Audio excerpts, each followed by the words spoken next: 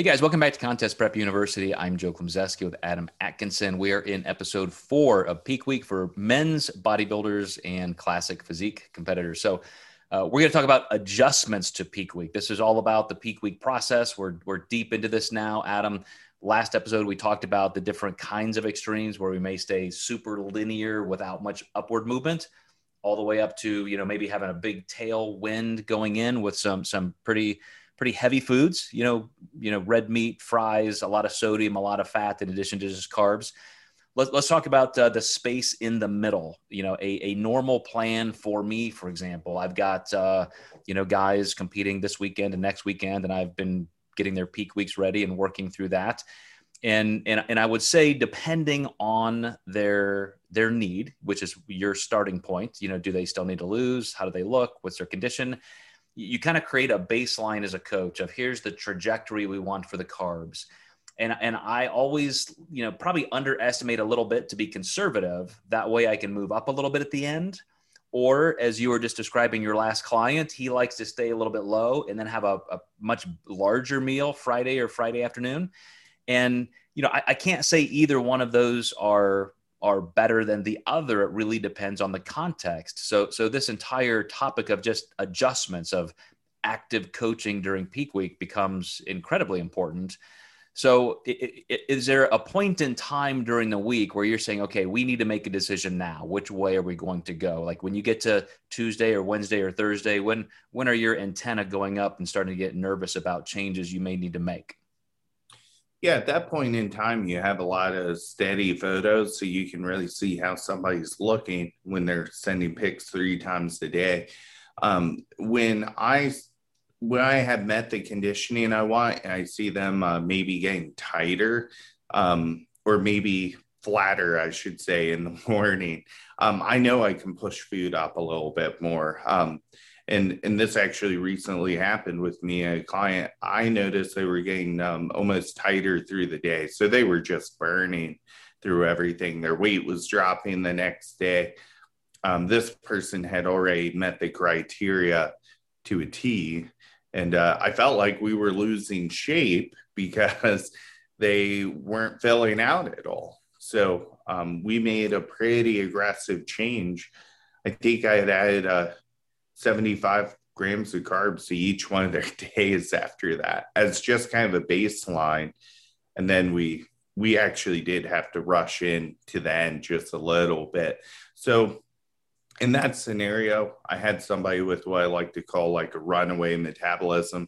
We gave them some carbs, the thermic effect of food, and their met rate picking up just didn't really allow them to get any benefit from the extra food. And obviously more of an ectomorph client, but even though I thought I was being aggressive, I still needed to be way more aggressive. Mm-hmm. And it's just kind of a physiology lesson to competitors or coaches watching. When I use that phrase, when do you feel the most nervous during peak week? There is a point of no return, as you just described. If somebody is getting leaner and all of a sudden you think, okay, it's okay, it'll be good, they'll be fine tomorrow, and they drop again and again, you could get so deep into the week that you're either forced to do a rapid backload, which could backfire. You could go too far, or you could keep trying to add in enough each day and never catch up. And then you find yourself on Friday knowing that glycogen's not going to get assimilated quickly enough. Now there's just nothing you can do. You're going to go in a little bit smaller than you had planned. So you get into these positions where you really do have to make a final decision on the biggest changes you can make. And I have to say that this is where working with a client multiple times, even multiple years, becomes a huge benefit, because then you both have this base of knowledge. You know what to expect a little bit more physiologically with their body type. Obviously, it's always a little bit different. Even when you think you've got it figured out, the next contest, the next year, there are some changes in your own biology and the context of that dieting process. But give me an example of somebody that maybe, you wish you had just had a little bit more time, like you didn't quite get aggressive enough, or maybe you were not conservative enough, and just how you could miss something by even a tiny bit. Mhm. Well, I would say that that's happened where someone has backloaded hard with me. You're not going to assimilate all that glycogen like the next day.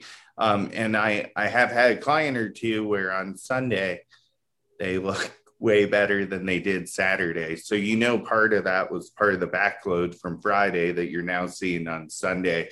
So I started thinking, well, what if I had done that Thursday, versus Friday, and or maybe both. If you really see that change, the conditioning's still good. You probably could have been more aggressive.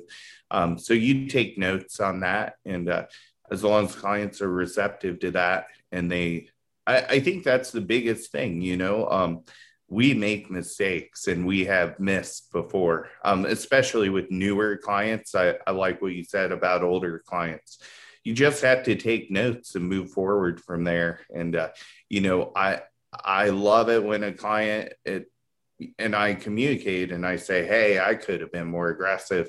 And they're like, I think so too. And they give you that next shot to nail it. And that's how you guys really learn and grow together. Awesome. Well, in our final episode, we're going to be talking about those contest day adjustments where you do have your last shot at making an impact. So stay tuned, guys. We'll see you next time as we wrap up this series in Contest Prep University.